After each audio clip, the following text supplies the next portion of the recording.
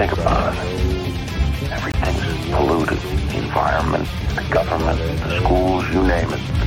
We're on 92 FM tonight. It feels like a nice, clean little band. No one else is using it. Price is right. I like the idea that a voice can just go somewhere Uninvited. Like a dirty thought in a nice, clean mind.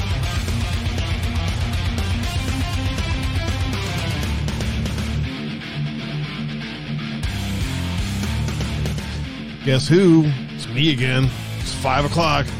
Do you care what the mainstream media says?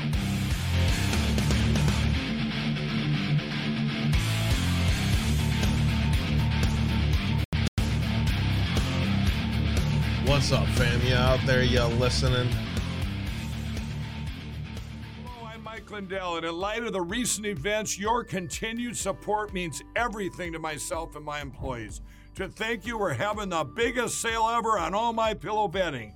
Get MyPillow bed sheets for as low as $29.98. A set of pillowcases for only $9.98. In this economy, instead of buying a new bed, rejuvenate your bed with a MyPillow mattress topper for as low as $99.99. We also have blankets in a variety of sizes, colors, and styles, like plush, waffle, or gossamer, for as low as $29.98. We even have pet blankets from small size to the ones for your car. Get huge discounts on duvets, quilts, down comforters, and so much more. So go to MyPillow.com or call that number on your screen. Use your promo code and you'll get huge discounts on all MyPillow bedding, including MyPillow bed sheets for as low as $29.98. Get all your shopping in while quantities last. Please order now.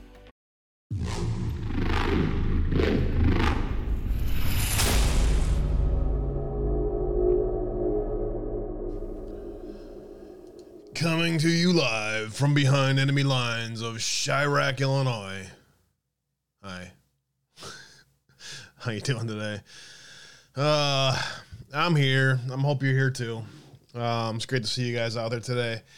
I got some stuff for you today. We're going to do some digging into Ron DeSantis today.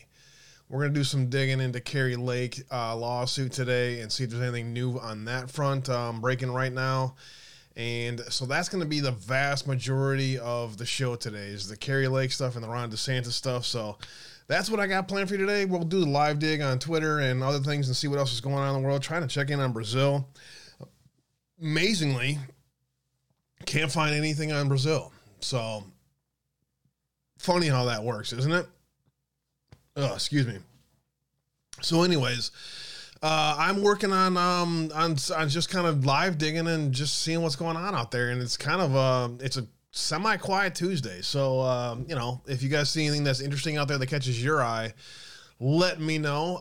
We're going to, like I said, we'll just kind of hang out here today. And I definitely got some stuff for you guys that you need to see today. So we'll get to that here in just a moment. I see you all working your way in here today. Thanks, guys, for being here today. Do me a favor. Tell a friend, tell a family member about the show today. Share your favorite link to your favorite platform out there and say, hey, come hang out with us. Tell them why you hang out. I appreciate you all very much. Thank you for being here today.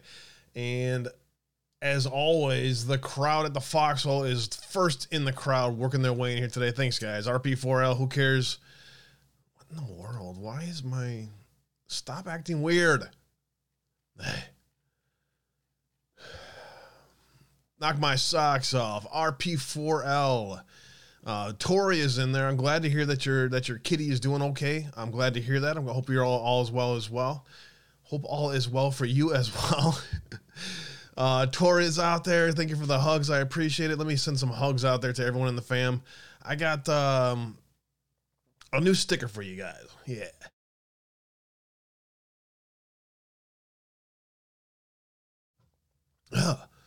Man, sneeze came out of nowhere. Anyways, how you guys doing?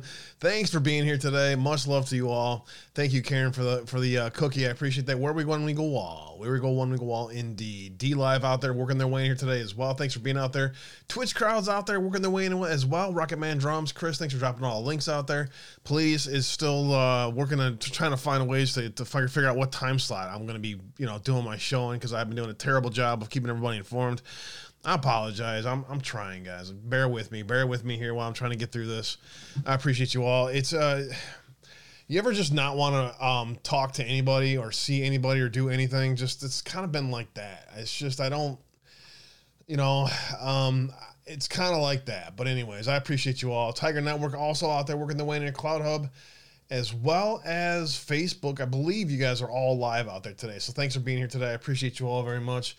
And do me a favor when you get a second, check out the website, bookmark the website. You can find my Telegram, True Social, Twitter, Gab, and Facebook links all at the top of the website right there. Just click on your favorite platform, and you'll be able to follow me over there. Yep, the Twitter is back live right now. I'm not going to get my old Twitter back probably, so new Twitter for now, just so I can get on there and troll some people, which has been rather fun.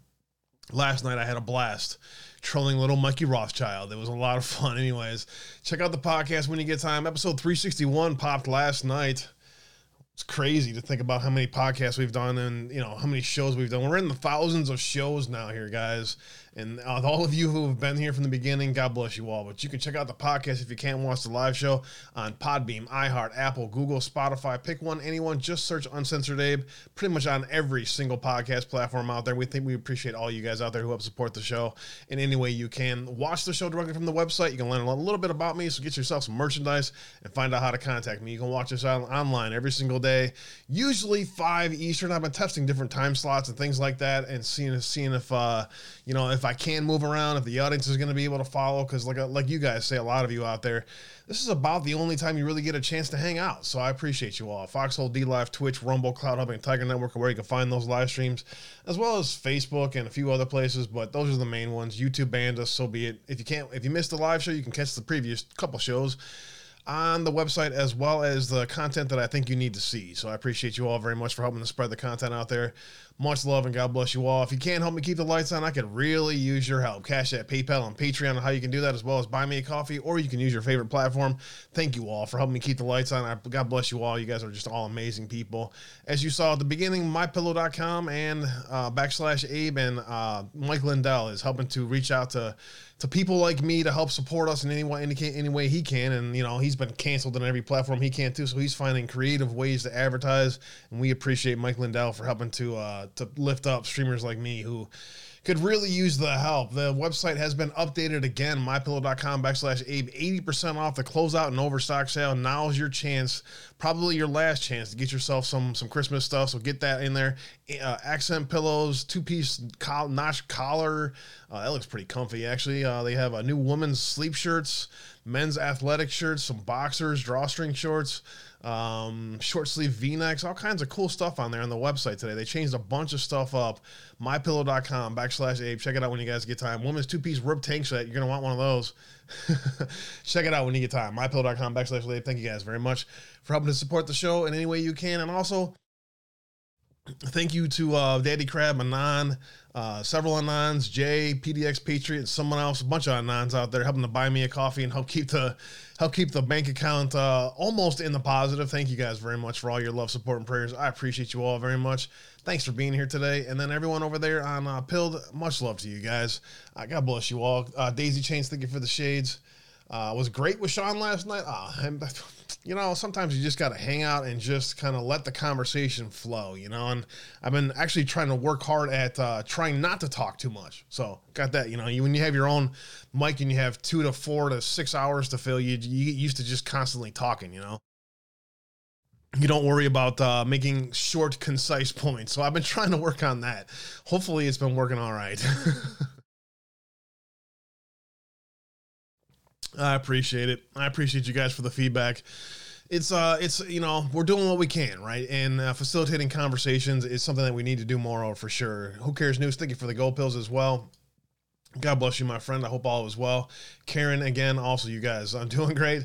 Thank you guys. I appreciate you all. You guys are all amazing people. So really, you know, like I said, I spent like 3 hours digging on just different topics and trying to look at different stuff. And, you know, I mean, the Kerry Lake lawsuit, I figured I would just do a live dig on that to see what's in there. I got a couple of great articles from Seth Keshel and Rich Barris on those, and we'll talk about that here in a little bit.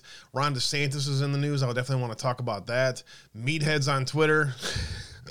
Gotta love them. So we'll talk about that and a bunch of other stuff as well. So grab yourself a nice warm cup of delicious Kona coffee. Thank you for that. And hang out.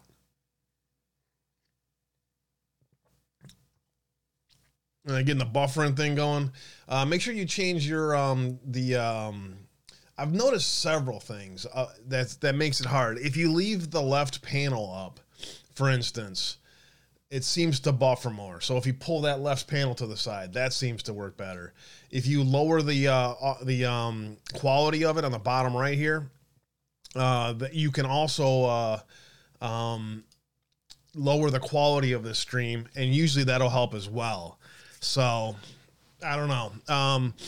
Sometimes I don't have a problem, and sometimes I do. I'm not sure. So Hugh White in the house. Good to see you out there, my friend. Thank you for all you do. Thank you for the cookie. I appreciate that, my friend, and keep up the great work with all you do, man. I appreciate you. Let's start it off here. About 10 or 15 minutes with Ron DeSantis. This is the last 15 minutes of a roundtable he had today, which was rather interesting. It was streamed this morning at about 10 a.m., but I want to play for you the last 10 minutes or so because I think it's worth our time to listen to this. I wish more governors would do things like this. Ron DeSantis leading by example again, doing what he can to fight against the woke, insane world that we live in. Let's give it about 15 minutes here, huh? Take that. Here you go.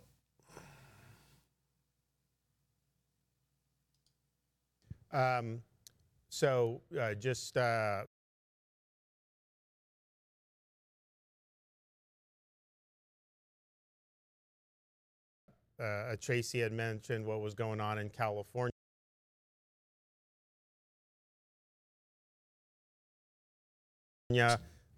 Good rule of thumb for us in Florida, whatever. What is with that? All right, so let's try Pilled. I'm going to lose you for a second because I want to do another test to see if this is what it is. Watch. They do, we do the opposite. And so we are actually going to be moving through the legislature this year, in the upcoming legislative session in the spring, a bill that actually protects physicians' First Amendment rights, that it protects their right to dissent from orthodoxy and from the establishment. And Joe and I endorsed this bill last year. It didn't quite get across the finish line, but I'm confident with our new leadership it will. And this is just something where, pediatrician should be able to say that kids don't need to be wearing masks without fear of reprisal just because some of the higher-ups are bent on imposing this on people. Same thing with these mRNA shots. All the stuff that we've seen, most of the people who got it right were in the minority when it came to some of the professional opinions, or at least the outwardly spoken minority. There may have been a lot of people that just weren't willing to speak out and were quietly dissenting from Fauciism, but of the people that were willing to speak out, they were a minority at the time on all these issues, and yet they've been proven right. So we look forward to being able to sign that into law later this year. Okay, we'll hear if anyone else has anything to add on the tail end. I'm going to go through some of these announcements that we promised that we were going to be able to do. So our first announcement, it kind of comes from some of the stuff we've heard with silencing of opinions. I think a lot of unethical behavior by some of the medical association and establishment. Of course, when you have something like mNRA and these companies have made a fortune off this, federal government imposing or at least attempting to impose mandates, and a lot of false statements that were made over the last year and a half, almost 2 years, saying that it would end COVID, saying you won't get infected, telling people, young people, that you need to get it so you protect your elderly parents, minimizing any discussion of any type of adverse impacts when it comes to mRNA shots. And so you've seen a lot of this, and I think people want the truth, and I think people want accountability. So you need to have a thorough investigation into what's happened with these shots. We also need ways to get more data so that we can better evaluate what actually happened. And the fact of the matter is we lack comprehensive patient-level data from the pharmaceutical industry, and that makes it very difficult for independent researchers to check the integrity of these shots that have been so pushed on Americans. And so mind actually, because Yep. my study actually Okay. pertains to this Yep. exactly. Sure. From our study, we found this evidence of the 1 in 800 serious adverse event rate, and we really wanted to know who is affected by this from the study. Who is it? Was it 30-year-olds? Was it an 85-year-old? This is a really, really important question, because maybe it's all the harm's happening in the elderly and it's an acceptable amount of harm. But the reason we can't do it is because of just what he mentioned here, this patient-level data. That allows us to see how old they were, what kind of risk factors they have. Pfizer and Moderna have this is hidden data, secret data. We're not allowed to touch it. So that's been how long ago the vaccines were released, and independent researchers aren't being given access to the data to figure out if these things are safe. Why? And we actually sent an open letter we published in the BMJ, an open letter to the CEOs of Pfizer and Moderna, asking them to release this data, and we didn't get a response. However, today I'll let them know if they're watching. The invitation is still open. We would love to do the study on that data. Well, maybe with what we're doing today, we'll be able to get the data whether they want to give it or not. Because in Florida, it is against the law to mislead and to misrepresent, particularly when you're talking about the efficacy of a drug.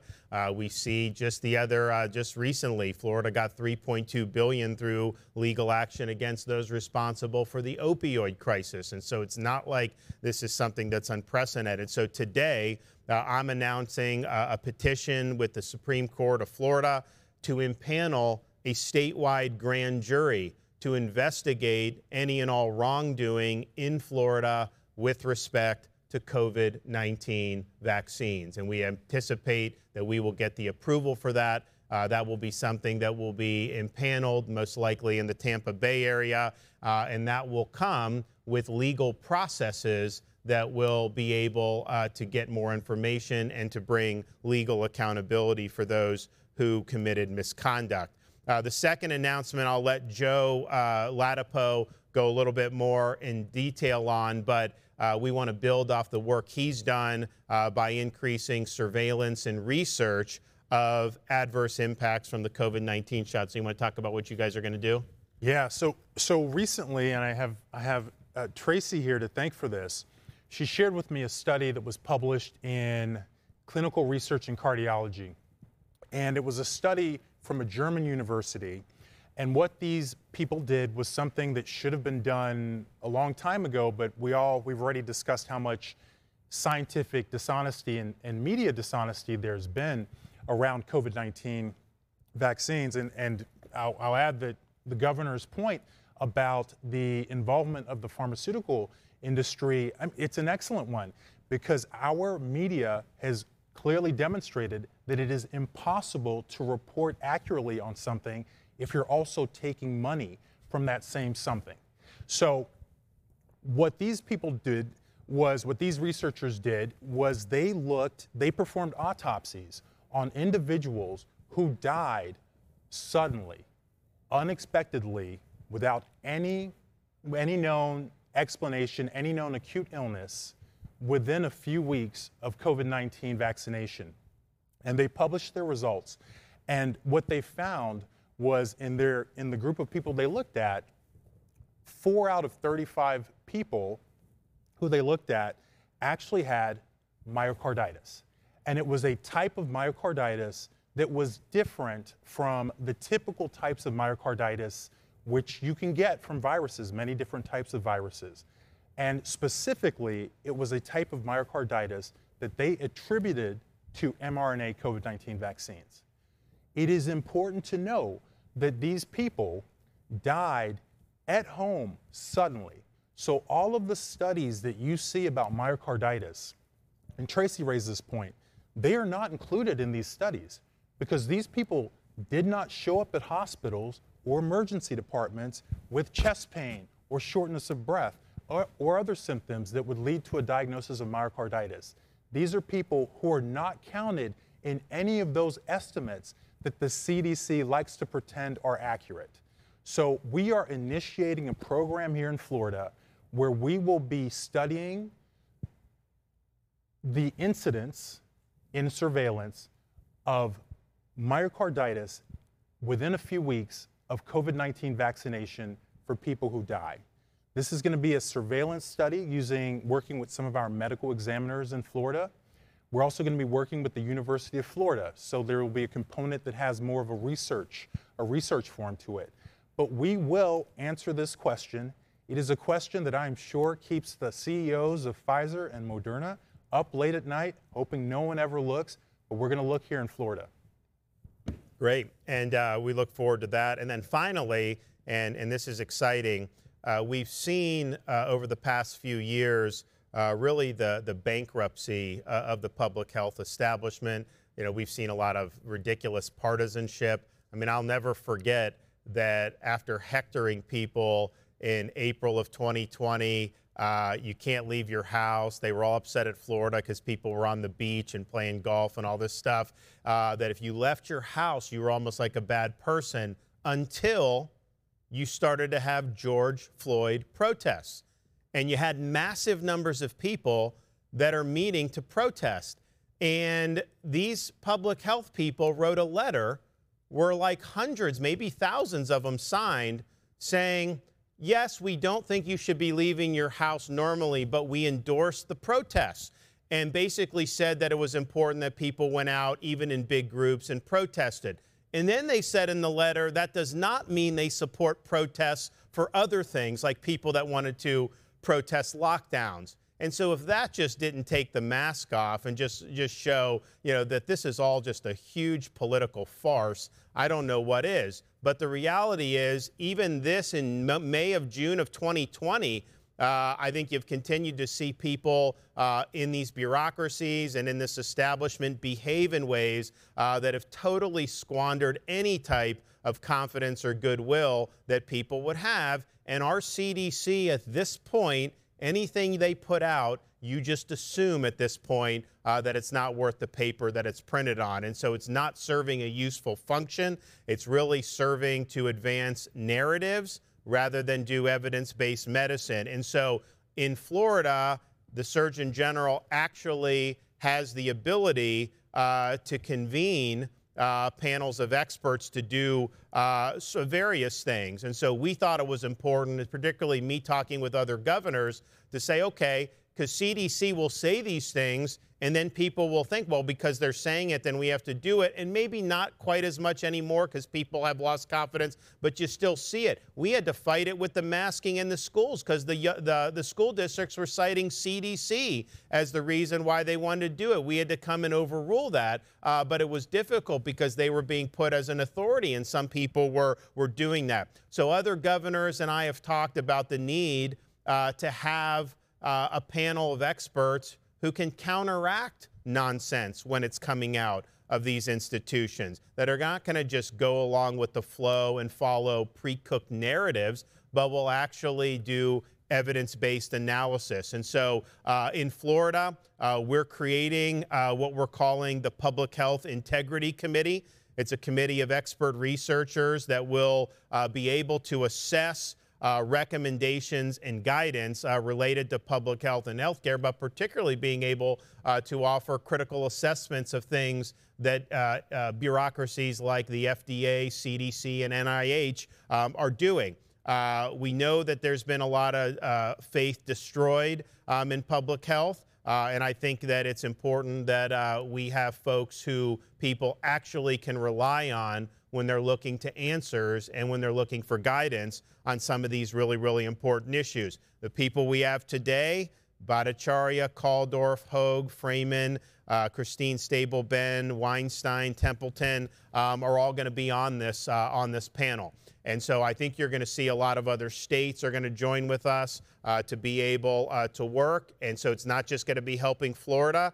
It's going to be helping people all throughout the United States of America. And you see now in some of these enclaves, they're talking about masking again. They're talking about masking for flu and RSV. And it's like, we're just not going to put up with this in Florida, and we want to continue to fight back. So, Joe, do you want to add a little color on that? No, this is, you know, you know, there's some people who want amnesty from the things that happened during the pandemic. there are others who say it's okay to trust me now. You know, with things we weren't straight with you, right? It was no mask, then cloth mask, then surgical mask, then then I don't even know where we are yet right now in terms of what this Dr. Walensky and the CDC and Dr. Fauci are recommending. But you know, we're not doing that here. Instead, what we've brought together are fantastic scientists. You've heard some of what they have to say, who are, you know, well established and very successful in their fields, and they also happen to be fantastic human beings who've been able to speak their voice despite all the tremendous pressure they have faced over the past 1 or 2 or 3 years, depending on how long that they've been speaking out. And we brought them together. We are bringing common sense back to public health recommendations. I appreciate everyone for participating, and for folks who traveled here today for doing that. And I want you to know that you serve such a role, because just as the governor said, people feel like they're beholden to the CDC. I mean, who are you going to refer to? Well, the CDC said this. It doesn't make sense. But what am I going to do? I'm not a CDC. Well, we've created now a group here of scientific experts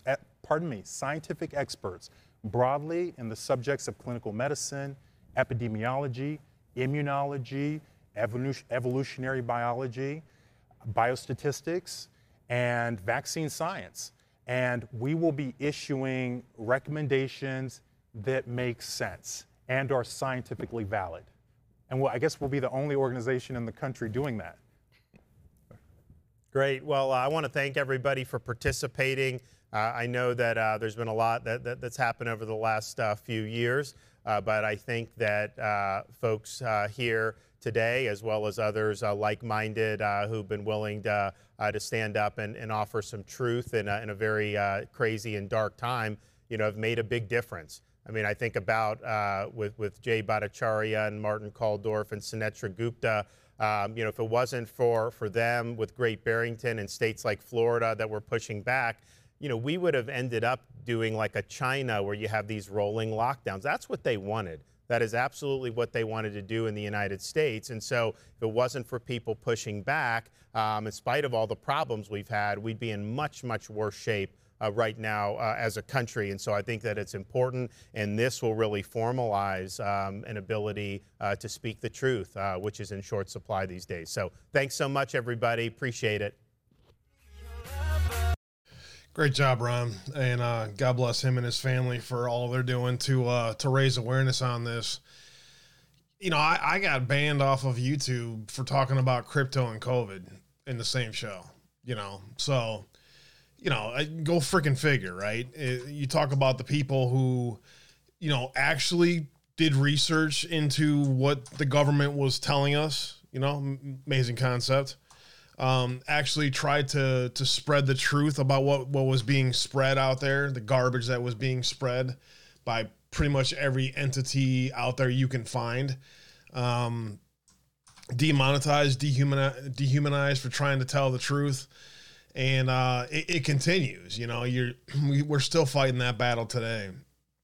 And for some reason I can't stream Pilled in the same computer the people that I try streaming anything else with while I'm live. It's there's some kind of conflict going on there, and I don't know what it is. But anyways, that whole thing is about an hour and a half long, guys. So if you want to watch more information from experts, not some meathead jarhead with a mic in front of his mouth who's just obviously running his mouth and has no fucking clue what he's talking about. I'm speaking of myself for everyone out there who's doesn't get it. What's up, Steel Monkey? Good to see you out there, brother.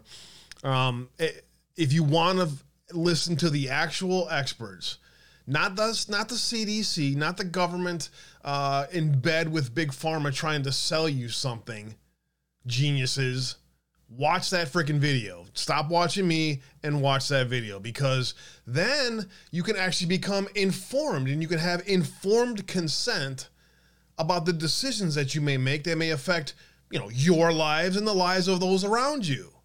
It's quite an amazing concept, actually. It's really, when you think about it, It's actually just common sense, but we have a serious lack of common sense in our world, and people are too used to, you know, doing what they're told like good little puppets. Excuse me. Joe Biden had words to say on this topic, and I can never listen to him. I can't stand them, but it has to do with this. And so, give me a minute and a half of your time, please.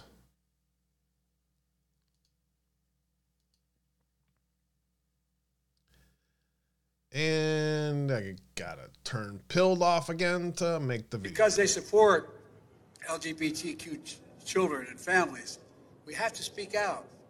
We must stop the hate and violence, like we just saw in Colorado Springs, where a place of acceptance and celebration was targeted for violence and terror.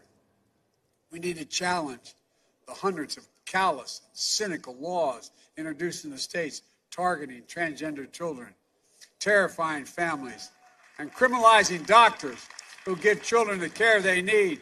We have to protect these children so they know they are loved, and we will stand up for them and say they can seek for themselves. Folks, racism, anti-Semitism, homophobia, transphobia, they're all connected. But the antidote to hate is love. This law and the love it defends strike a blow against hate in all its forms. And that's why this law matters to every single American, no matter who you are or who you love.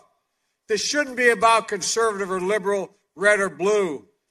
No, this is about realizing the promise of the Declaration of Independence, a promise rooted in a sacred and secular beliefs. Oh, God. A promise. Shut the fuck up, will you? You fucking idiot. Anyone who criticizes surgeons who perform transgender surgeries are responsible for racism, anti-Semitism, homophobia, etc., because it's all connected. Duh. People voted for that fucking idiot. Can you believe that shit? Somebody is still proud that they voted for that fucking idiot. I guess there's no shortage of fucking idiots in the world, so, you know, you kind of make yourself feel better about yourself being a fucking moron when you vote for somebody like that. Whew. Man, what a world we live in. Ladybird, great to see you out there. I hope all is well. Much love. Applause signs, right? Yeah, so I'm having a hard time trying to do a show with Pilled Live. So I have Pilled on my phone down here, so I'm trying to keep an eye on you guys. If I miss the pills and stuff, I'll catch up with you at the bottom of the hour, at the top of the hour here. Sean Joe, thank you for the cookie, my friend. And Golden Lady dropping a ship on me. Thank you for that. Daisy Chains. Don't forget, guys, you can sub, too, on pill.net as well. Abolitionist, thank you for the cookie. This guy has to be using applause and laugh tracks, right? Yeah, he's got one of those soundboards in the background, you know.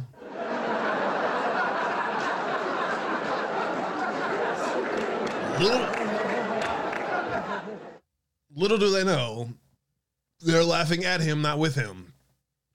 I saw somebody say, now who's politicizing COVID? What? The fuck kind of comment is that? What do you think the CDC and the government has been doing with COVID since the beginning? It's always been a politicization of it. This is about a criminal investigation into the blood on their hands deaths caused by Big Pharma. Politicization of COVID by Ron DeSantis? Are you fucking clueless? What a fucking idiot, dude. Well, who the fuck says this is politicization? This is a criminal investigation, dummy. What the fuck, dude? God damn, there's some stupid fucking people in this world. Now who's politicizing COVID? What a fucking idiot, dude. Anyways, Hank's out there. It's all bullshit. The world's full of bullshit. Indeed it is. JD Rish and many others over there on Rumble. Thanks for being here today, guys. Much love. Twitch crowd's out there working and listening as well. He left already. What a stupid statement. I mean, do you even listen to what somebody says, or do you just randomly just spout something off like a fucking moron? Anyways, I want to show you guys Twitter. I was having a little bit of fun on Twitter yesterday. I'm surprised I haven't been banned for trolling yet. I'm gonna get banned for trolling the hell out of people. It's gonna be a lot of fun. I'm really looking forward to it, honestly. Let me see here. I want to read this from Last Refuge. It's good to catch back up with Sundance again. You get so many sources in my way that I keep forgetting about the ones that were right from the beginning, like the last Refuge. Remember everyone giving him shit about his takes on stuff? He's a deep state shill, obviously.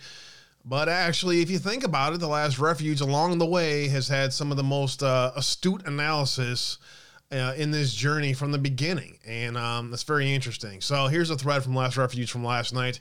Here's the thing about Bill Barr, big picture. Everyone in D.C. knew the special counsel Robert Mueller appointment in May of 2017 was done to cover up prior FBI DOJ wrongdoing and to continue the Trump targeting effort. Everyone knew this. No one did not know this. Well, actually, there's a bunch of freaking meatheads in the alternative media community that still have no fucking clue about Bill Barr and Robert Mueller and what they did to cover up their own wrongdoing and target Trump. As you don't understand, Last Refuge, man, it's all just kayfabe, man. So when Bill Barr arrives in February of 2019, the first thing he does is praise the honor and integrity of his good friend, Robert Mueller. That was the tell. It was really that simple. Barr knew what Mueller and Weissman were doing. He pretended not to know. That's a very interesting picture right there. At that time, it says a lot about in Trump's face, like, oh, fuck. It's almost like he knew right off the bat. You know what I'm saying? Twitter handle is at Uncensored_Abe. So good job, good stuff by Last Refuge. He's been, I sent Sundance a message and I said, just for reference, Sundance, some of non-decodes also played cover on the chans too. There was seeding on the chans of Bill Barr and the rest, and people blame it on Q or whatever. Don't forget, it was on non-decodes that came up with Bill Barr decode. So just want to point that out. Not that anyone really cares anymore. No one, it's that lie to me culture. It really is. It's, you can listen to somebody over and over and over, and then you're just like, you forget all the stupid shit and all the times that they misled you. And it's kind of scary, actually. I don't know. Anyways, not this crowd. Not this crowd. If you're listening to me, you get it. So Elon Musk yesterday, check this out. This is freaking hilarious. Elon Musk is now explicitly encouraging his 120 million followers to start following QAnon. Put differently, Elon Musk is encouraging his 120 million followers to join a domestic terrorism movement. Who is this fucking idiot anyway? Look at this fucking whack job. Oh, she's even got the crazy eye thing going too. Fucking moron. Who is this? Behavioral scientist. Writes for Medium. Opinions are yours, and they're also fucking retarded opinions. Keep them to yourself. Delete your Twitter, will you? Anyways. So Elon Musk tweets off follow the white rabbit yesterday, right? And Machiavelli memes. I laughed so freaking hard at this. He's like, now tweet a duck. Oh, it was freaking hilarious, dude. It's some of these things you just kind of have to be there, but it was freaking hilarious. And so little Mikey decided that he felt Mikey Rothschild decided that he had to retweet his book out there and plug his book because, yeah, how QAnon became a movement, a cult, and a conspiracy theory of everything. And Robert Caruso says, so he's literally tweeting early Q drops now then? And I just had to tweet, fly Ross fly, sweet dreams to little Mikey Rothschild. Little Mikey Rothschild, the poor guy, you kind of almost want to feel bad for him, You almost want to feel bad for how fucking stupid people are. Actually, I think little Mikey Rothschild is, he's kind of been brainwashed by his daddy and stuff. and his whole family culture and everything. So I don't think little Mikey Rothschild has the smallest freaking clue about what's happening in the world. You know what I'm saying? So anyways, you can't, you got to give him a little bit of slack, I guess, Oh, man. Anyways, Rumble crowd still out there lurking and listening. Thanks for being out there, guys. Much love. Z Patriot in the house. What's good? Hope all is well. Thank you, Ladybird, for the ice creams. Thank you. I can't get any. I can't get DLive to pay me because they're stupid. So I don't know. Anyways, there's that. Let me show this to you. John Paul Rice on. He tagged me on this on if I can figure out how I can read this. He tagged me on this. John Paul Rice 6 hours ago. Every single thing we are shown in the news and even in your alternative news, peer-to-peer network, is reacting to past events that have already occurred. This selection of stories we follow programs the unaware masses of timelines, current and future agendas, fueled beliefs, conditioning attitudes, and installs subconscious thoughts over time that have little to no relevance in our own personal life. Take example of the Twitter files and their disclosures. It only confirms what was known. The media and the counter movement offers stimulations and sedations of feelings attached to heroes and villains, for and against, all to hold us in a world of falsehoods. It's purely mechanical, impulsive, non-creative thinking. We know this, but can we break that addiction? If we create nothing, they will have every right to continue feeding on the host, us, and will do so until their new timeline paradigm is in place. You are a child of the creator of heaven and earth. Do you wish to live in this falsehood or a truth that cannot be argued, debated, or proven with data, facts, peer-reviewed studies, or regurgitated by selected authorities who tell you what is true and false? That is their world. If you seek the journey inward to heal your inner child from this world's program, you'll find a new time exists outside of their collective message. What does the world need most today, says John Paul Rice? Love in the form of care given freely. Who needs this? You, me, and everyone else. You can heal the sick, the poor in spirit, those who are turning away from themselves, a devil's trick, by filling a void left as a result of their psychopathic programming ways. Interesting, right? How we all get wrapped up in our own little worlds and the narratives that they create for us. John Paul Rice is exactly right. Breaking, future news doesn't exist yet. Oh, man. Whatever. Everyone's got an opinion about everybody, right? Always got to share what you think about other people. It's always important because I really need to hear what everybody else thinks about other people. Can't just hear what somebody has to say, take it in and go from there. Everyone's got to have an opinion about everybody. You ever notice that? Rich Barris, Maricopa had a heat map of expected Republican voters. Interesting. Richard, the People's Pundit Barris, recently shared an interesting picture during his podcast, Inside the Numbers, episode 307, and on his locals community.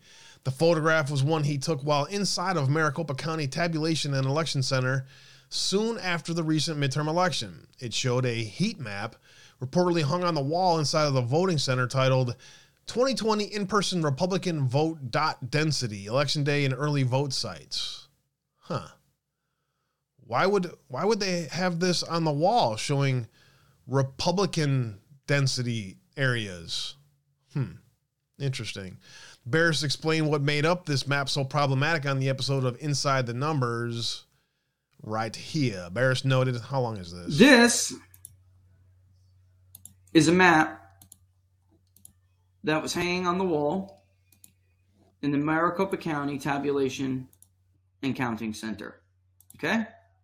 I know it's hard to see, but what you're looking at there is a map of Maricopa County where, and the title of it, and let me see if I can zoom in a little bit. I just don't want to zoom in on everything. And that's not really helping all that much. No, it's not. Okay. The title of it on the bottom, I guess you'll just have to take my word for it.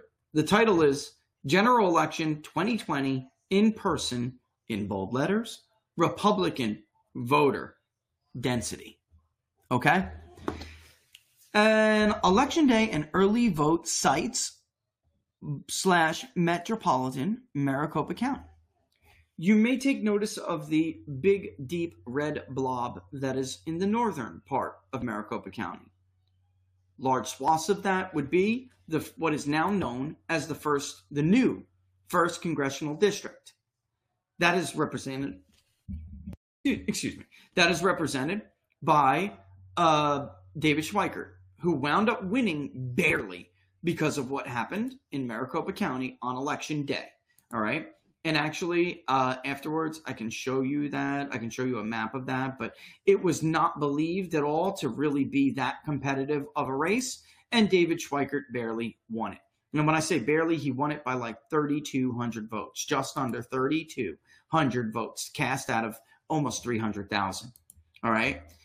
That is where, according to the people that we spoke with, 30% of them roughly, of all the people who said they had problems in Maricopa, not only came from that district, but came from the most heavily Republican areas of that district. Now, drag your attention to the southeastern part of Maricopa County, if you would, where you will see the other very, very, very big dot, okay? There are parts of that area, okay, where we have 3 districts that are encompassed in that big blob. What is now known as the 5th Congressional District, represented by Andy Biggs. What is now known as part of the 2nd Congressional District, which is Eli Crane. He won it. He won it 53.9 to 46.1. Andy Biggs was actually closer than expected, 56.7 to 37.4. There was an independent, Clint Smith, who got about 6% of the vote. And a very, very close race that encompasses a chunk of what you see there in that red density in Maricopa, and then Pima County, Santa Cruz, parts of Santa Cruz, and Democratic areas. And that was Juan Siscomani. That was a flip. In the areas where there are blue counties and blue precincts, there were no malfunctions, tabulation errors, printer errors, nothing. In those areas of what is now known as the 6th Congressional District, which was represented by a Democrat, and Juan Siscomani was able to take. Barely. But you will notice that in Maricopa parts that encompass the 6th Congressional District, there were major issues. In the 8th, represented by Andy Biggs, was the second large chunk of voters, the location of voters who told us they had major problems. And you might not be surprised to hear that where there are the most concentrated Republican areas, there were larger problems. Why? And for those people who say, oh, I think the Democratic map is right to the right, it's not. That's not a map of Democratic voting in Maricopa County. If I remember correctly, that was a map of like locations, early drop locations, and where there was, some of those drop boxes from 2020. If I remember correctly, that's what it was. But no, there was no Democrat election day map. And even if there was, it really wouldn't matter. Because why would a county allocate resources to learn something like this? And do you really just think that it's a coinky-dink? That the problems were concentrated in those areas? If so, I got a bridge to sell you, folks. I have a bridge to sell you. That is crazy. Secondly, as somebody who does things like this for a living and plots this stuff, do you have any idea how much money that costs? If I went to Data Wrapper right now, or IMAPS, even more appropriate to say. If I went to IMAPS right now and said, I have a row of 380,000, I have a data set that's 380,000 rows deep. You know how much it's going to cost me to plot that and then print out that map on that format in that big area Forget about having to go to Ginkgo's or whatever the hell. What's the name of that place where you go and get those big things? Kinko's. Forget about going there, printing that out. Why would you justify that expenditure if you're MC Tech? Right, there's only one reason why you do it. Let's be honest.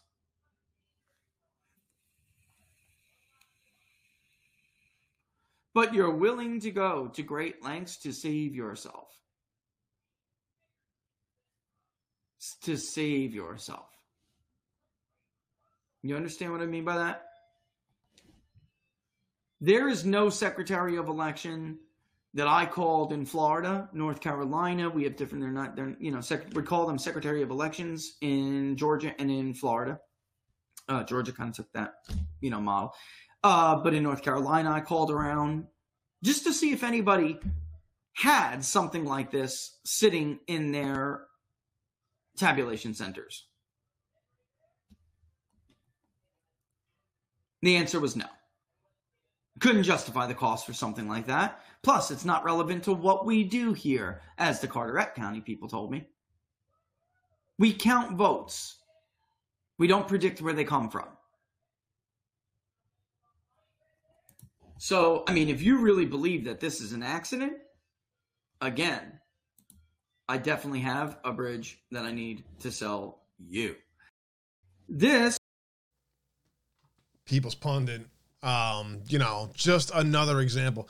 There is actually people out there who believe we have legitimate elections still. Can you imagine? Like you go through your daily life and you're like, okay, they voted for them. And you're like, that's your mentality. That's the way you live your life, dude. I don't know, man. This world, dude. Richard Bears with some fire right there. And again, this shows more so the areas that were targeted, right?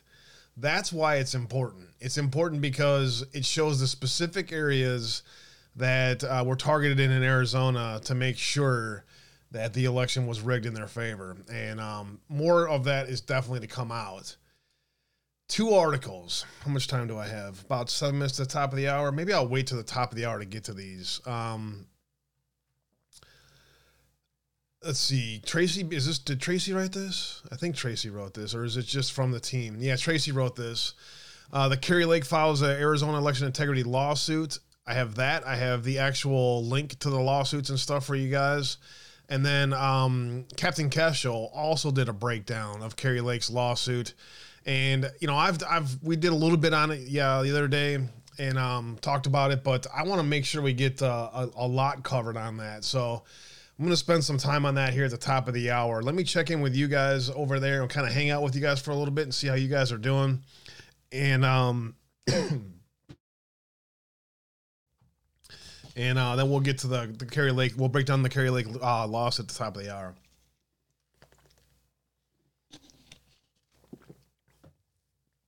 See him. What's good? Kings in the house. My father used to say 90% of everybody has their head up their ass. Hit that plus button on Rumble. Thanks, guys, for being out there today. Much love. Oh, man. Yeah, it's this world, man. It's just scary, Hey, Karen. Henry 4570, thank you for the cookie. Let me check in with you guys over here on Foxhole. I could probably bring it back up now that I'm going to be, I'll do that. Let me get you guys back up over here so I can see what the heck's going on over here. Every time I try streaming a video from another platform and I have Pill.net going at the same time, it doesn't cooperate. So anybody else out there, if you've seen that, I don't know what it is. Some kind of conflict with the two or something. I don't know. Frustrating.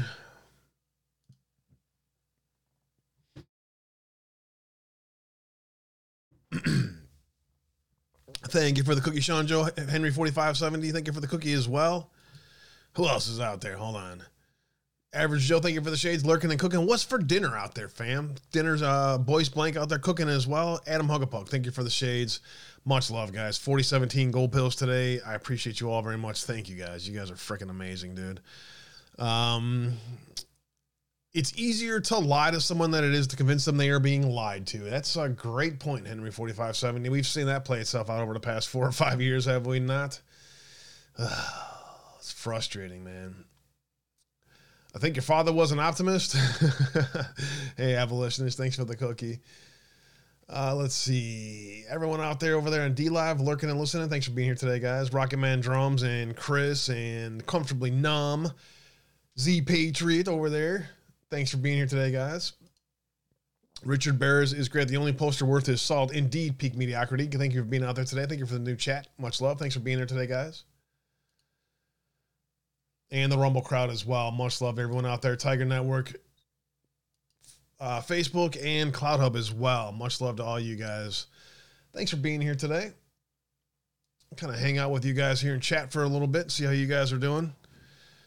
Knock My Socks Off says, I'm in taste bud heaven right now. Hubby did a stop and go drop of a soft licorice. Ah, nice. The licorice. I love it. Hope all is well. Knock My Socks Off. God bless you. I don't bother asking. She will just say food. What's for dinner? Food, asshole. When it's ready, it's ready. Got it? Oh, man. Murphy was an optimist. Murphy's Law. Oh, man. You guys are in a pretty good mood out there today. So I'm glad you guys are here helping pick me up today, too. I was in another one of those days where I was just like, maybe I just won't stream today. But, yeah, I have to. Thanks for hitting the plus button. Much love. Appreciate it. 65 watching and only 14 plus buttons. You guys aren't liking the show today? Thanks for being here, guys. I appreciate you all. I know you guys are all very busy. Most of you are probably either driving home from work or driving to somewhere or, getting stuff done. So I appreciate all the lurkers out there. Much love. Golden Lady's got a new laptop with no buffering problems. That's awesome. Yeah, that's what I've been having to do. I actually have a laptop in my bedroom that I can stream to either my bedroom TV or this TV, and then I just stream it to my big screen. And I haven't had any problems that way. But if I sit on a computer, if I'm doing research, or if I have multiple things going, it just doesn't cooperate. So, it takes a lot of data or something. I don't know. But anyways, for the most part, it works great. Like right now, I'm not really doing anything with the computer. I'm just kind of sitting here working just fine, So it's a combination, of having too much happening and it just too much data coming in. So that's usually what the problem is. If you have problems, make sure you're clearing out your browsers daily and resetting your devices daily. Always make sure you reset your devices daily and clear out your browsers daily. That takes up a lot of data and a lot of space on your phones if you're using smaller devices or laptop or tablets, things like that.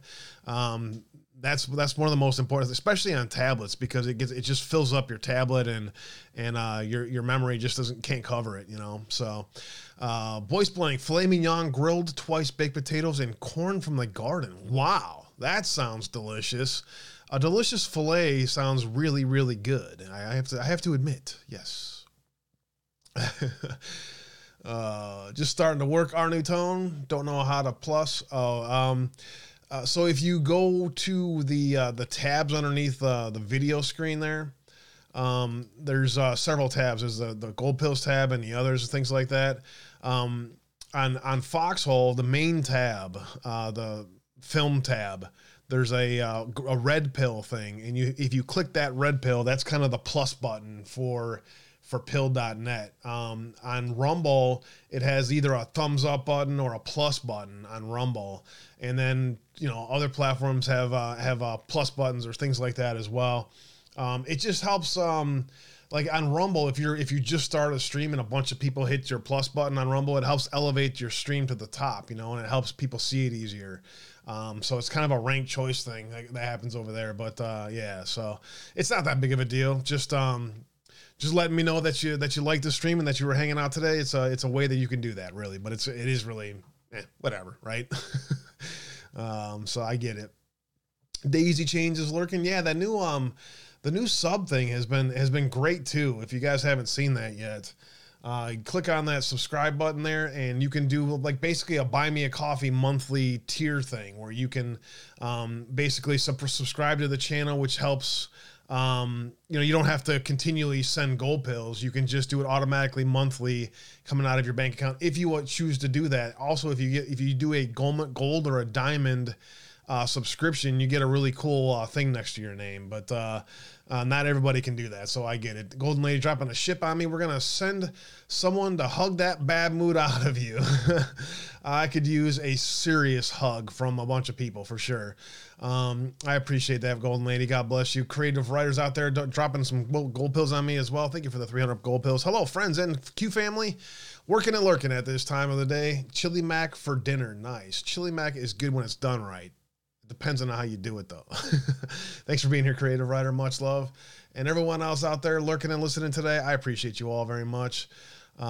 It's cool to just spend some time with you guys here and chat a little bit and just say hello to y'all and see how you guys are all doing out there. Just getting up in Bangkok over there at 6 a.m. in Bangkok. Roger that. Hope all is well across the pond over there, the big pond, so to speak. Enjoy your day over there in Thailand. I know it's are you touring Thailand? There's several people that are touring Thailand right now, and it's kind of cool to watch some of the streams out there. I don't know if you've had a chance to see that. It's pretty cool. Sandy, thank you for the new follow on Truth. I appreciate that. Let's see. Scorprat. If you're on Rumble app, it's a boxing glove. Gotcha, Scorprat. Boys Blank says, I'm in the Northwest Michigan. Swim on over. Oh, man. Yeah, I hear you. That sounds like a delicious dinner, my friend. Harley Quinn's in the house. Hey, Harley, much love. God bless you. Oh, that's a cool little sticker. You guys got some cool stickers out there. I had J-Ball made me a hug sticker for me last night.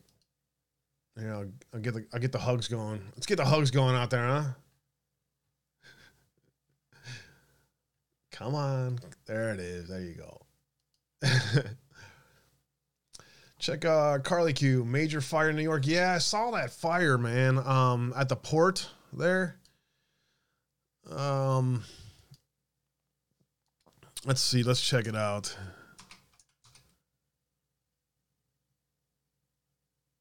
Carly, where are you, Carly?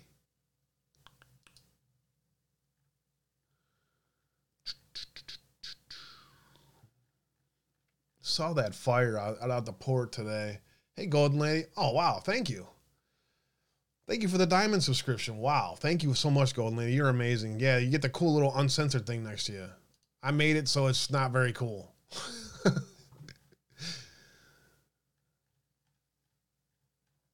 Oh, man. Where is it?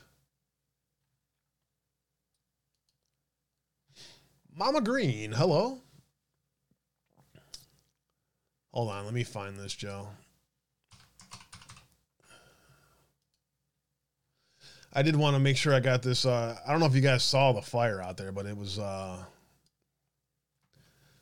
pretty massive fire. It's at the port area where the evidence is held for criminal cases and stuff. Makes you wonder.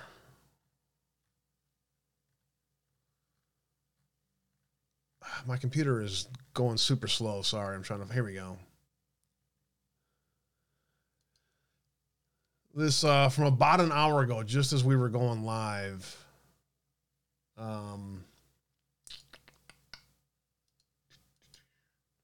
you go. Check it out. And firefighters right now are battling a large.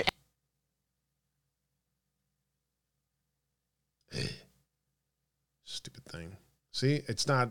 Again, if I don't get rid of pilled, it won't play. An aggressive fire in Red Hook, Brooklyn. It broke around 10:30 this morning.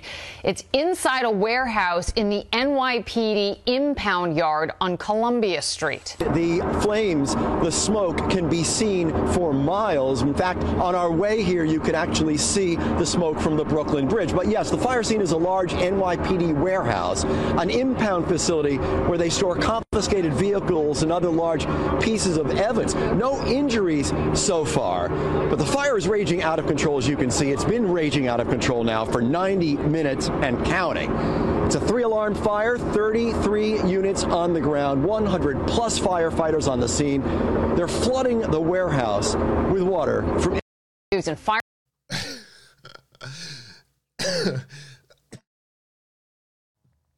What do you, not much we can really do with it. Just kind of let it burn itself out, you know? It's about all we can really do with these kind of situations here. Just got to kind of, you know, control it, not let it spread to other areas, and just kind of let it burn out, you know? That's the best way to handle these things, especially if there's evidence, important evidence in there. Oh, God, what a world. Somebody pulled off something there, that's for sure. What a world. What a world. All right, top of the hour here. Thank you all for being here today, guys, and thank you all for the gold pill and love and support. Thank you all. You guys are amazing people. Let me get pilled back up here so I can keep an eye on you guys over here in chat and see what kind of feedback we're getting. I appreciate you all very much. I don't know if it's just my computer or what it is, but I can't play videos while I have pilled over here. It's weird, right? All right. So, Arkansas probably. Stupid thing. Stop. All right. Kari Lake's lawsuit. Two different ways that we're going to analyze this today is, number one, from Tracy Beans, and number two, from Captain Keschel, the abolitionist. Thank you very much. It didn't contain Trump's tax returns, probably the Clinton Foundation documents, right? Or yeah, who knows, right? Epstein files, things like that, and other stuff. I see President Trump just truth. Let's see what President Trump has to say today. I haven't had a chance to check in with him today, but I see he just literally truthed not too long ago. Let's see, interactive polls. Let's see. Today, the president of the state of Israel arrived in the kingdom of Bahrain as an invitation. Oh yeah, the Abraham Accords. Interesting. Thank God for President Trump. Media Research Center did a poll. 1 in 6 Biden voters would have changed their vote. Only 1 in 6. Wow. That means 5 out of 6 Biden voters know he's the most corrupt scumbag bought and paid for by China that's out there, and they still don't care. God, there's some stupid fucking Americans out there, man. FBI warned Twitter during weekly meetings of the Hunter Biden hack and leak operation before censoring the U.S. Post and me and everyone else. So there you go. Recent truths. What else you got there, Mr. President? Anything else?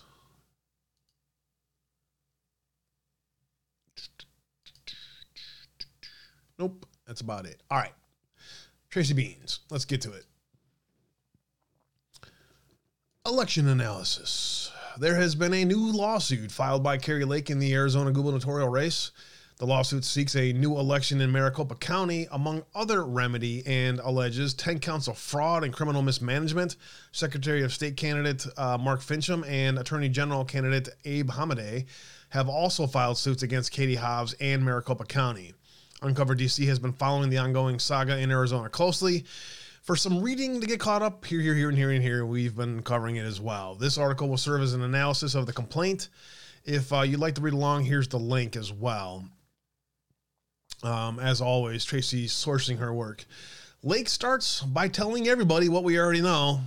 The number of illegal votes cast on 11-8 far exceeds the margin of victory. And because of the misconduct of Maricopa County election officials on election day, 59% of the precincts in Maricopa had printer and tabulator issues.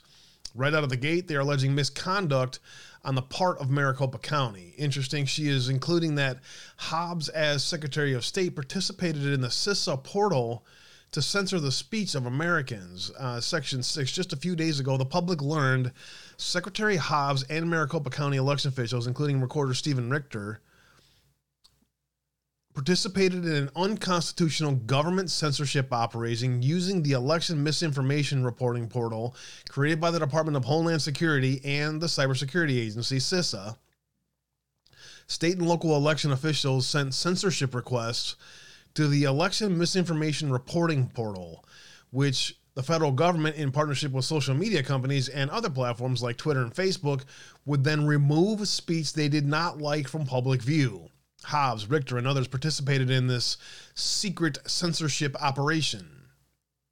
The next allegation comes in the form of the admonishment of the tabulator errors on Election Day, where Republicans vote in person in a 3-1 margin, and obviously they use Richter's own words at the press conference. Section 8, there's much more. The debacle that occurred in Maricopa County on November 8th was chaos, as Maricopa County's Board of Election Chairman Bill Gates admitted live on TV during a press conference held shortly after Election Day. Republicans vote at a 3-1 ratio over Democrats on Election Day, and thus were disproportionately and adversely affected.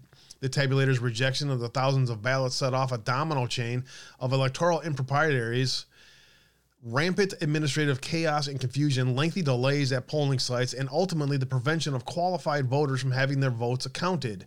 Video footage, firsthand accounts, and expert testimony directly contradict Maricopa County's election officials' public statements, deliberately attempting to downplay these events. Such acts, along with the government censorship programs described in the above, in which defendant Hobbs and Richter participated, only serve to amplify Americans' deepening distrust in our election system. They have a cybersecurity expert who spent years testing voting machines on behalf of the same lab that certified Maricopa County, who will detail how what happened in Election Day couldn't have happened without intentional misconduct. Woke and walked. God bless you. Thank you for the cookie. The evidence included a detailed sworn declaration by a cybersecurity expert who, among other things, spent 9 years testing electronic voting machines on behalf of the same voting system used, VSTL, that certified the election machines in Maricopa. Shows that the machine failures Arizona voters experienced in Maricopa County on Election Day could not have occurred absent intentional misconduct. Thousands of voters, disproportionately Republican, gave up voting due to the long wait lines and simply avoided the polls after seeing the chaos reported on the news.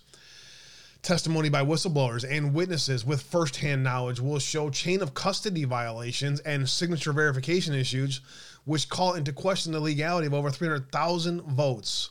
Section 13, testimony by whistleblowers and witnesses, as they just said. This chain of custody laws are, let me just go ahead and read it. Testimony by whistleblowers and witnesses with firsthand knowledge shows that Maricopa County officials violated Arizona chain of custody laws for hundreds of thousands of these mail-in ballots. These chain of custody laws are critical deterrent to keep illegal mail-in votes from infecting the election. With no chain of custody, there's no way to tell whether the 300,000 ballots cast in Maricopa County are legal or not, and that's just the way they want it. Maricopa County officials also permitted the counting of tens of thousands of mail-in and drop-box ballots that did not satisfy signature verification requirements. Signature verification, whereby the signature on the ballot envelope is compared to the voter signature on file to help confirm that the person who completed the ballot is actually the voter. It is one of the most important methods of preventing mail-in ballot fraud, which is why they don't want you looking into this, because as you know, they inflated the voter rolls with fake signatures and then disappeared them off the voter rolls, and now they're going to be like, where'd all these votes go? Oops. They have included a 2020 mail-in ballot that had a signature match issue. In case you missed it, Uncovered DC did a piece on explaining the importance of signature matching. We've all talked about that in the past. Here's an example of a signature match that isn't even freaking close. Not even close. It's kind of hard to see that there if you can kind of see it, but it's not even close. The fact that these two signatures do not match is clear even from a cursory glance. Maricopa County election officials allowed tens of thousands of ballots with signature mismatches like this to be counted in 2020. They did the same thing in the 2022 general election. Carrie Lake is taking an interesting avenue on this lawsuit. She's alleging misconduct by officials, and She is stating that her right to vote was disenfranchised, thereby skirting one potential standing issue. She's also claiming personal harm on this, which is a great way to make sure that the standing side of this holds as well. Great point by Tracy there. The next portion of this goes through applicable law. This is the legal mumbo jumbo for the most part, citing applicable cases and precedent. But I wanted to include some of this for you because so often these things are just get discarded in these cases. If there was latitude on following the law, it wouldn't be law at all. Great point again, Tracy. Maricopa County's outsized ability to dictate the outcome of the Arizona governor's race. Maricopa accounted for 60% of the votes in the 2022 election. The difference between Hobbs and Lake is greater than the distance of the margin of the victory for Hobbs, which incidentally is merely 17,177 votes. Of course, Energeo Matrix in the house and the Pilled Whisperer. What's good, fam? Good to see you guys out there. Hope all is well. Mail-in ballots in Maricopa County were printed on Runbeck paper. Well. Runbeck in the news. There's really nothing to see about Runbeck. There's nothing in the pit that mattered about anything. Uncover DC has done a lot of reporting on Runbeck because there are massive problems with Runbeck. Yes, there have, and we have been trying to cover that here as well. Well, from one such article that references Maricopa County, see this one here. I think we read that one as well. Some residents voted using mail-in ballots. Mail-in ballots are sent out by a county contractor, Runbeck Election Services. As you guys know, we did the dig on that before as well. They will detail the process a vote takes here, specifically with vendor Runbeck. Drop-box ballots are taken daily from the drop boxes, follow a process of a chain of custody, and are taken to the counting center. All of this should be documented on forms preserving the chain of custody. Then a Maricopa County courier takes those ballots, swings by the U.S. Postal Service to pick up mail-in ballots, and then brings them to Runbeck, where Runbeck fills out a form and scans envelopes and signatures for verification later. That is the summary of the process there.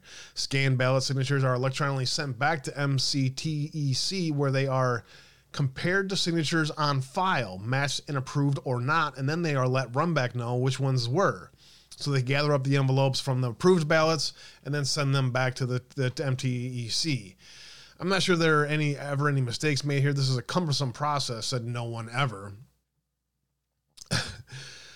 There's never any mistakes in this process. Not at all, no. Tens of thousands of ballots of mismatched signatures were illegally counted in violation of Arizona law. Early ballots have to have an affidavit that certifies a number of criteria and has them acknowledge they can't cast more than one ballot. You know, why is it just Arizona, too, that's just doing this? Shouldn't every state be doing this? Anyways, when the county recorder gets an early ballot, they have to compare signatures. If they match, it's counted. If they don't, it isn't. If the signature doesn't match, a voter has an opportunity to cure their ballot within 5 days. In 2020, Bramanovich released a report which stated that early signature verification process, specifically in Maricopa, is not sufficient to guard against abuse, and that signature matching is the single most important election integrity measure when it comes to early ballots. Indeed, that should be obvious to everybody, except for the people that want to rig it. They don't really care, do they?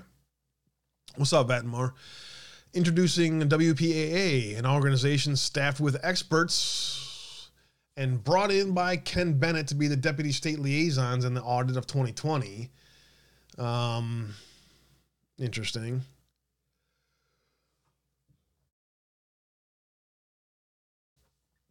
WPAA continued to investigate election fraud after the audit ended.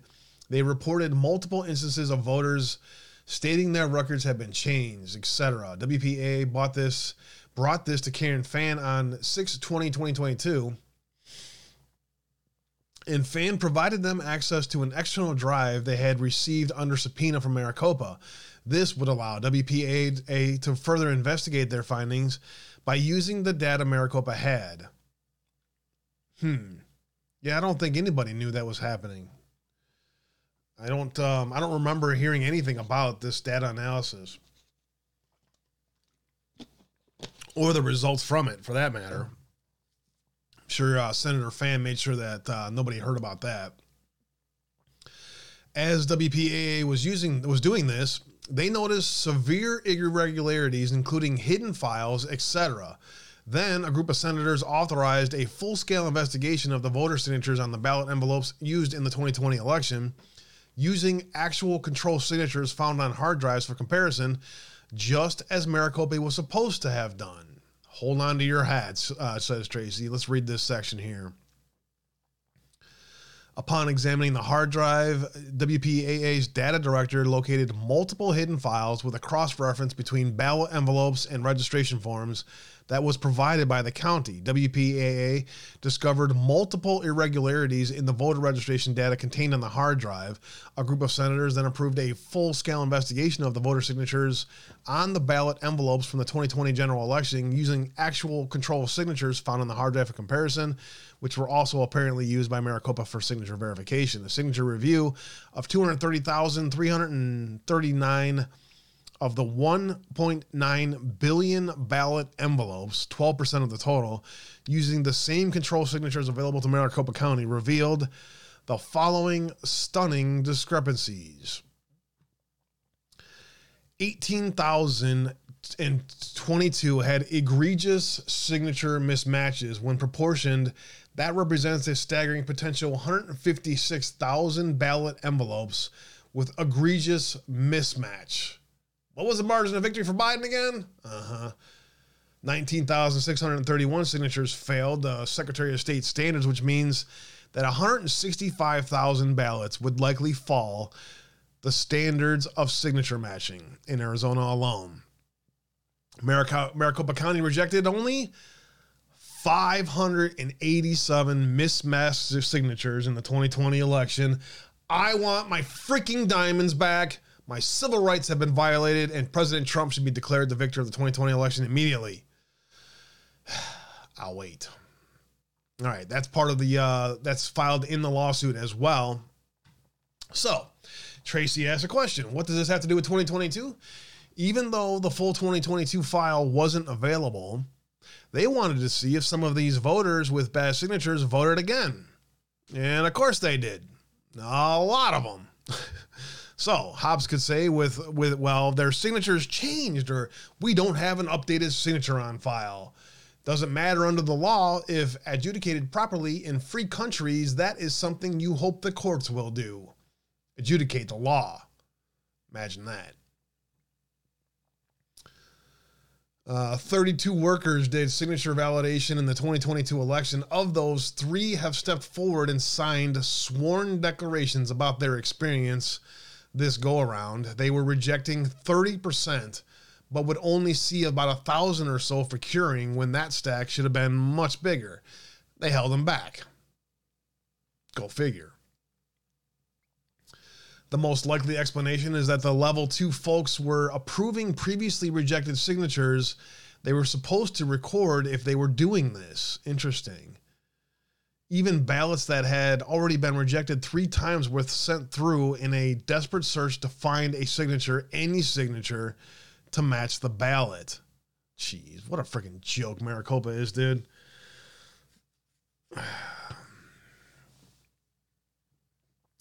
I don't really care about any of this stuff because I don't want Trump back in office because he had so many mean tweets. And he was like I didn't like him really. I just, and so I would rather have a Chinese puppet, a clueless man with dementia. Oh my God, dude. That's the world we live in right there. Maricopa County was handing out approved curing stickers like candy. Approved curing stickers like candy. These stickers, sorry, excuse me, could be affixed to the ballot and have it pass through the process. There were no observers watching to make sure that the signature was actually cured. They were just hanging piles of these to any level employee and said, here, cure these. Absolutely criminal. It really is. Maricopa also employed a third-party contractor, Star Center, to cure the ballots. There were no observers present at Star Center. This is flagrant and is not allowed. Indeed. Ballot printers and tabulators failed more than 59% of the Maricopa County's 233 voting centers. chaos created on Election Day. And then let's keep going with this. Tracy's done a great job with this. Maricopa County Roving Attorney Program. They have affidavits from 12 attorneys. We covered these previously, and 221 poll workers, observers, and voters who witnessed issues at Maricopa County polling locations on Election Day. This is the power of getting involved in the process.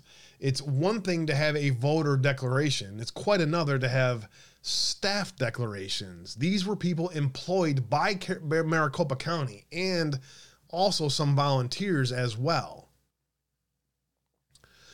They have the text messages from the crew of T-Tex. They were the roving crew of technicians who tried to fix issues on that day.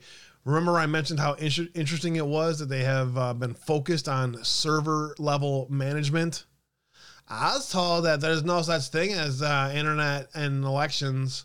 They're not connected to the internet, dummies. What's the current record for T-Tech mileage on Election Day? Because I am at 166. She's just breaking down some of that stuff. Let's see. The next several sections go over how Maricopa County Board of Supervisors lied about things when things were fixed and how long the lines were. These are things that have been detailed in the past, so head to pages 20 to 26. Vote centers, commingled tabulators, and untabulated ballots.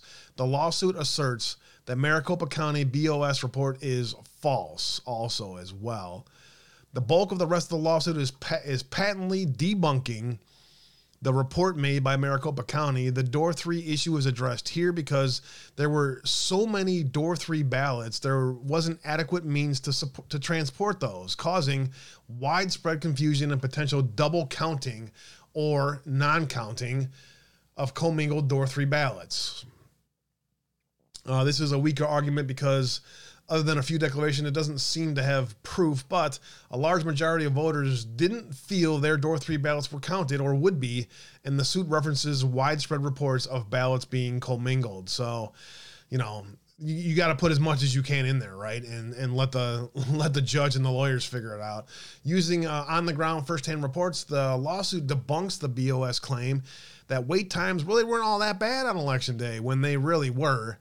They only lasted a short while. It's completely ridiculous to assert that, and any voter in Maricopa will attest to. The wait times were almost 80 minutes in most areas. The BOS report completely ignored 16 vote centers that had ridiculous wait times all day long. The mantra seems to be that when things don't support your argument, you just kind of leave them out and pretend they don't exist. Yeah, it's pretty much the way the left works. Can't have that.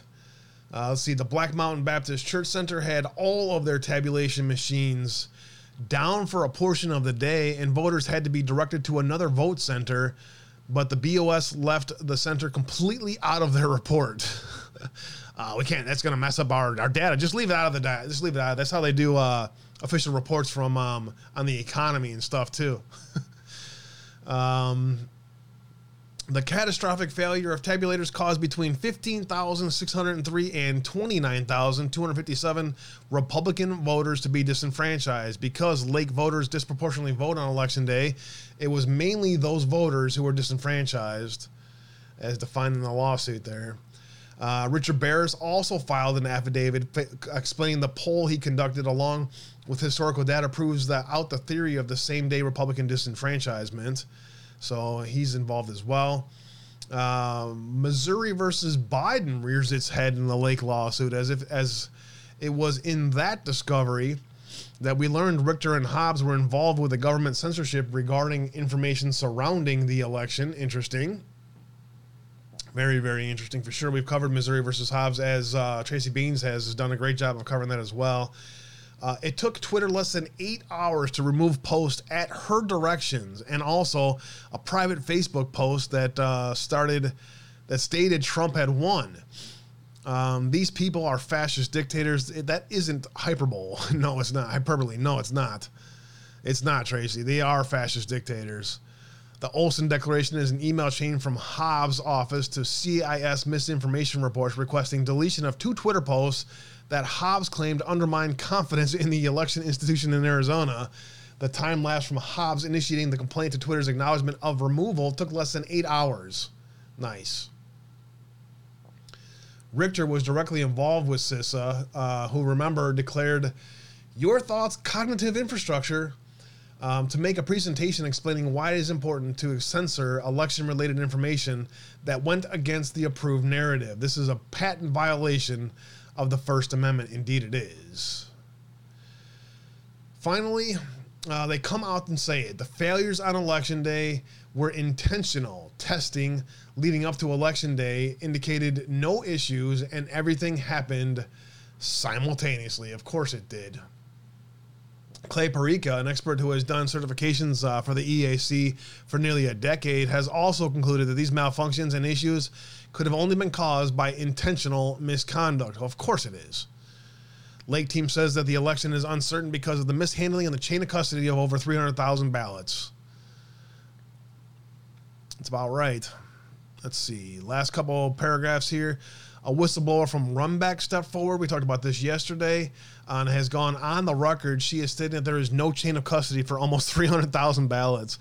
Evidence of this came as well as Maricopa County had to call Runback to find out how many ballots they had from early voting. We don't really know, actually. So, yeah.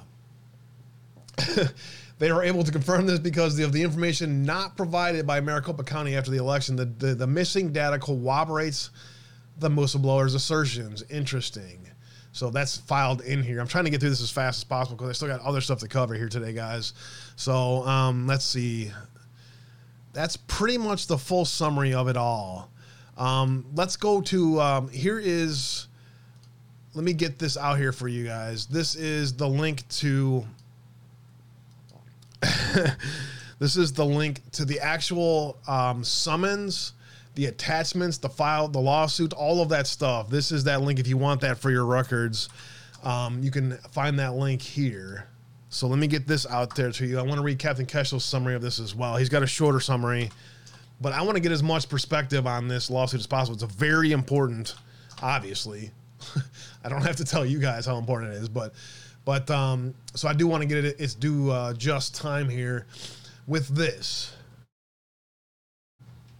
Captain Keshel, 4 hours ago, comprehensive guide. My review of the Brunson case was so widely read, he figured he might as well go ahead and go after this, so he did.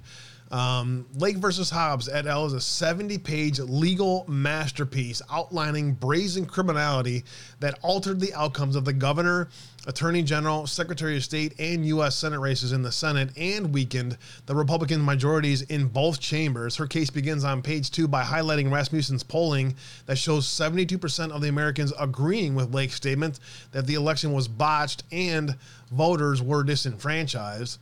Above on page 2, Lake indicates that the quantity of illegal votes far surpasses the margin between she and Hobbs. Not only that, but my analysis suggests roughly 246,628 too many votes were cast in the 2022 based on historical turnout, suggesting a comparable amount of corruption as seen in the 2018 midterms.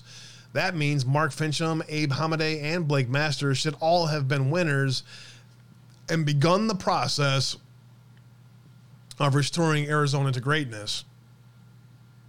Page 2 concludes with what I consider to be the most lethal legal bullet, the disenfranchisement of obvious Republican voters on Election Day, citing 59% of vote centers experiencing failures in electronic equipment.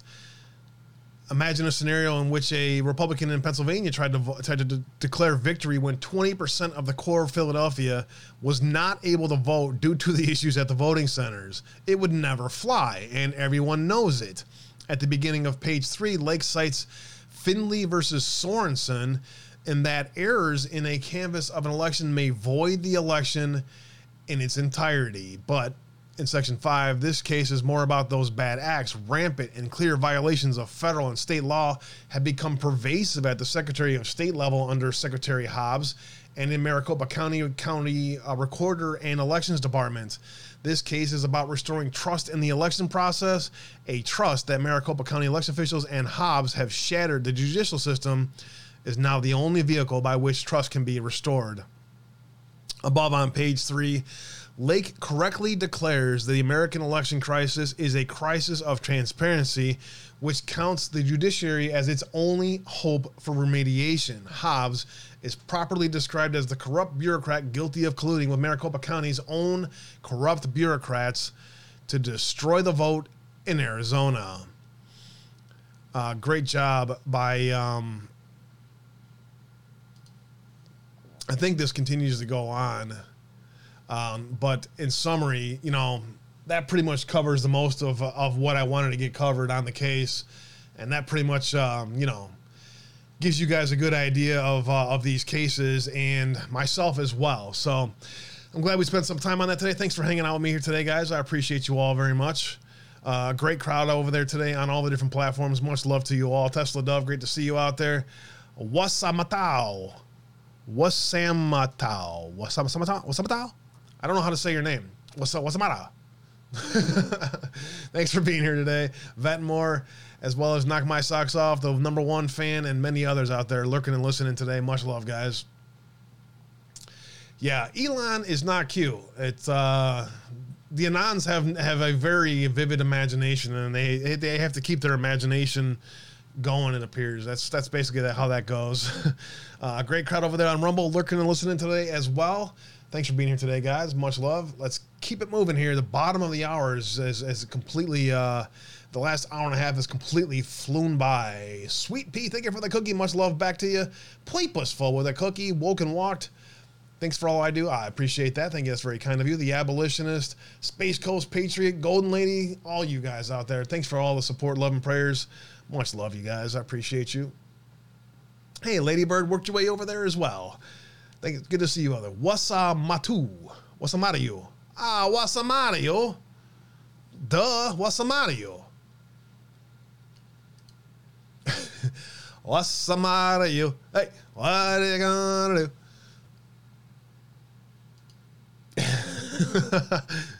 I bet you sing that better than me. Wasamario. Hey, what are you gonna do?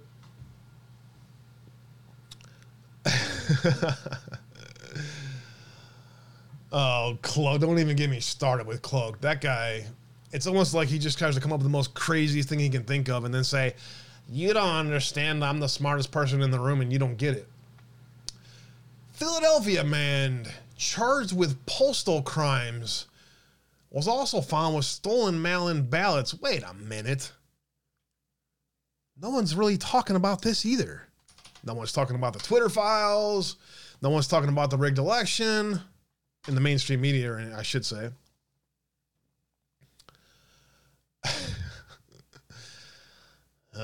Yeah, there's something, all right. U.S. Postal Service mailboxes are shown in California. Authorities say a Philadelphia man found with about 15 mail-in ballots that had been stolen from the U.S. Postal Service collection boxes faces numerous postal-related charges.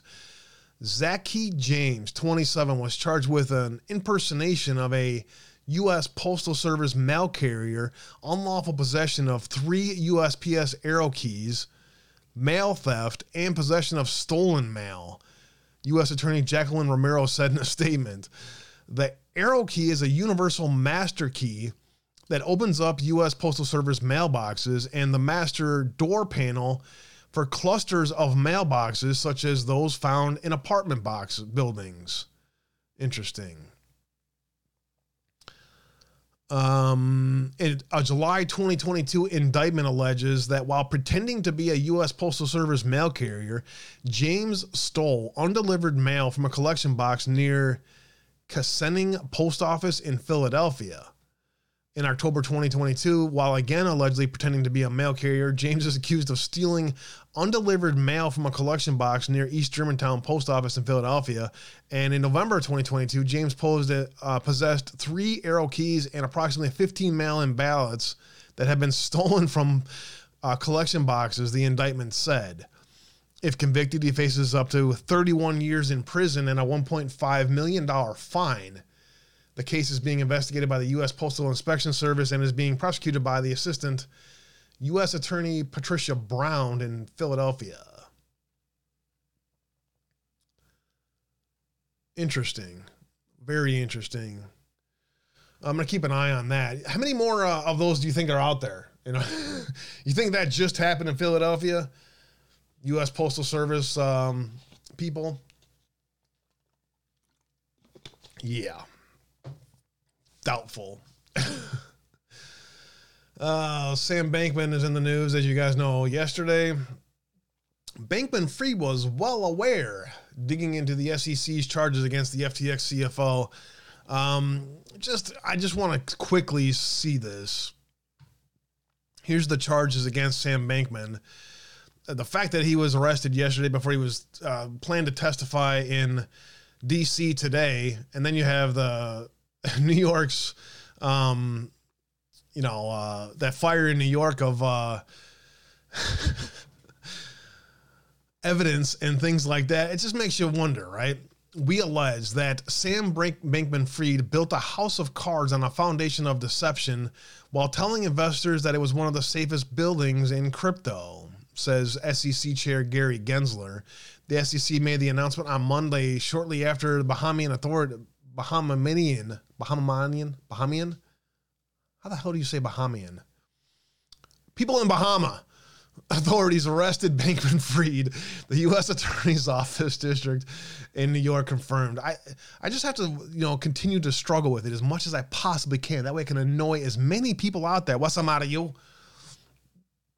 We commend our law enforcement partners for securing the arrest of Sam Bankman-Fried on criminal charges. Let's see, what else? The SEC has charged Bankman-Fried with violating anti-fraud provisions in the Securities Act of 1933 and the Securities Exchange Act of 1934. The SEC's complaint seeks injunctions against future securities law violation that prohibits Bankman-Fried from participating in issuance, purchase, offer, or sale of securities, so forth. Here are some of the wildest accusations from the SEC's 29-page filing. SBF improperly diverted assets to his privately held crypto hedge fund. Unbeknownst to those investors, Bankman-Fried was orchestrating a massive years-long fraud, diverting billions of dollars of the trading platform's customer funds for his own personal benefit and to help grow his crypto empire. Throughout this period, Bankman-Fried portrayed himself as a responsible leader of the crypto community. He touted the importance of regulation and accountability. He told the public, including investors, that the FTS was both innovative and responsible. Maybe not so much. Bankman-Fried then exempted his crypto hedge fund Alameda from risk mitigation procedures. He then diverted funds using Alameda in essentially two ways: by directing FTX customers to deposit fiat currency US dollars into bank accounts controlled by Alameda, and then number two, by enabling Alameda to draw down from a virtually limitless line of credit at FTX, which was funded by FTX customer assets. As a result, there was no meaningful distinction between FTX customer funds and Alameda's own funds. SBF had a secret fiat account with a negative $8 billion balance. How do people get away with this shit before somebody notices? Here, it says here. It began trying to separate Alameda's portion of liability from the other accounts. SBF has claimed in interviews he wasn't aware of how illiquid Alameda's collateral had become. Yeah, right. He said his bank account has $100,000 in it, maybe. Anyways, there's the breakdown of that. The lawsuit and more information in that is in there. That's as much as I really care to know, to be honest. I'm guessing you're in the same box as me on that. If you care to know more, though, if you can't grab that link out of chat right now, I'll be dropping it on my social media later on. What's up, Brian? How are you, my friend? Thanks for being here today. If you want to find out more about that, the Sam Bankman lawsuit, you can find that link there or on my social media later. 15 minutes in the show left, and we got to talk about Jeremy Brown still. Tampa Bay jury finds ex-Special Forces soldier with January 6 ties guilty on 6 charges. Fucking ridiculous, dude.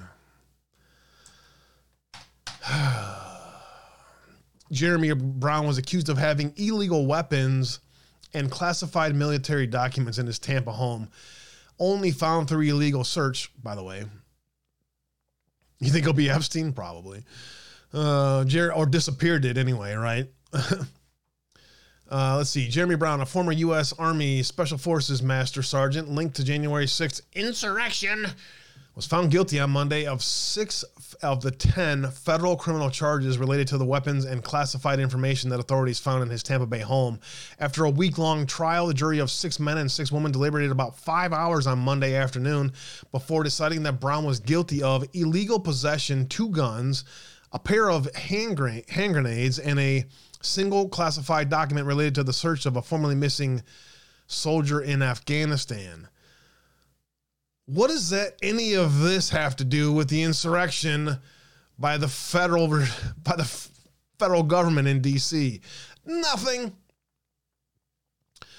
The panel also found Brown not guilty of possessing 4 other documents related to national defense, with federal agents found on a CD inside his girlfriend's recreational vehicle. Brown, 48, remained stone-faced, his arms at his side, and he stood at a defense table while the verdict was read. Federal agents found illegal items last year in the search of Brown's property, I might add. As you guys know, the sawed-off shotgun was his brother's family heirloom, and the grenades had no evidence that he had ever touched them. They just happened to be in the area where it was. So more to come from Jeremy Brown as an appeal. If it hasn't been filed yet, it likely will be filed soon. And the persecution of all these people continues. The jury also heard about another jail phone call between the couple. This one shortly after Brown's arrest. A brief recording, Aldridge told him some of the things agents took from their home. Interesting. Anyways, I'm not going to read the rest of this because it's from the Tampa Bay Times, but I'm going to try to get more information about Jeremy Brown brought to you guys here in the near future. God bless you as well, Mama Green. All right, let's see. Got that. Yesterday, last night, this just dropped. Ex-CNN producer John Griffin pleading guilty to child sex crime. CNN dropping this one yesterday. Former CNN staffer accused of child sex crimes plead guilty in federal court for being charged a year ago. That dropping yesterday. So 10 years to life in prison and a $250,000 fine. Sentencing in his case is scheduled for March 2023. It's just business as usual at CNN, isn't it? Yeah. All right. Moderna soars after a cancer vaccine collab with Merck meets its primary endpoint in a phase 2B trial. A new Moderna cancer vaccine, when paired with Merck's Keytruda, produced a positive political outcome in a mid-stage trial. The company announced this morning the drug combination provided a statistically significant result in stopping the reoccurrence of skin cancer, melanoma, after surgery in patients. So because of that, Moderna's shares spiked by 7% this morning as Big Pharma continues to make an absolute killing on the people that they try to heal. Anyways, I found that to be interesting today as well. CTCL, remember those guys? Siddle? They have now kicked off their 2024 election cycle with a new $80 million Zuckerbucks pledge. What, did you think they were just going to go away and stop rigging elections? Nope. Leftist nonprofit that funded the private takeover of government election offices in 2020 has announced a new round of beneficiaries. Victoria Marshall, in today's Federalist, bringing this one to us. One of the 2 groups that funneled $323 million in the 2020 election from CEO Mark Zuckerberg says it will distribute $80 million in election grants in the next 5 years to the following counties and cities. These must be areas where, they're the most toss-up areas, would be my guess. Contra Costa County in California, Shasta County in California, Greenwich County in Connecticut, King County, Illinois, Macoupin County in Illinois, Ottawa County in Michigan, Clark County in Nevada, Brunswick County in North Carolina, and Forsyth County in North Carolina, and Madison, Wisconsin. That's right. The grants will vary based on the size of each jurisdiction from $50,000 to $5,000 for those with fewer than 5,000 voters to $3 million for those with over 1 million voters. Isn't that great? Isn't it? This is just to help election efforts and help people get out the vote. Yeah. There's nothing to see here. Unbelievable. Same old shit, just another day. Terminally online, always connected, rarely together. I'm going to finish off today with this article for you guys. Thanks for being here today, guys. Much love. I do want to, let me just actually just check in on anything, see if there's anything breaking out there real quick. And then we'll see if I can fit this article in there real quick. Let's see. Sam Blankenfried had been denied bail by the judge, reportedly. Interesting. Western Journal's new articles. Dems' second largest donor charged with making tens of millions of dollars in illegal campaign donations. Sam Bankman-Fried, of course. More out there about Maricopa, DeSantis. I got that covered in the first hour. Biden outright admits that he's lost control of the economy. Yeah, he never had control of anything. Freak accident involving Vicks Vapor Rug leaves a baby with third-degree burns. Yikes. Winner declared in Boebert's race after tightly connected recount. Colorado conservative Lauren Boebert's re-election victory, sorry about that, has been confirmed through the state's mandatory recount. Congratulations, Lauren Boebert, getting through the fraud over there in Colorado. There you go. The Respect for Marriage Act signed today by our freaking meathead government. Let's see. Garrett Ziegler highlighting CoinDesk and a breakdown of Sam Bankman-Fried. Got that pretty much covered. Let's see. Senators press HHS as whistleblower alleges unaccompanied children being transferred to criminals. HHS whistleblower stuff still coming out there about the trafficking of children through our government. Thank you, Daisy Chains. God bless you. Very kind of you. Thank you, thank you, thank you. Let's see. New from the Federalist articles. The First Amendment is dying. DeSantis calls for investigation. Got that. And leftists can't quit Twitter. I'm going to make them block me. Make them all block me, though.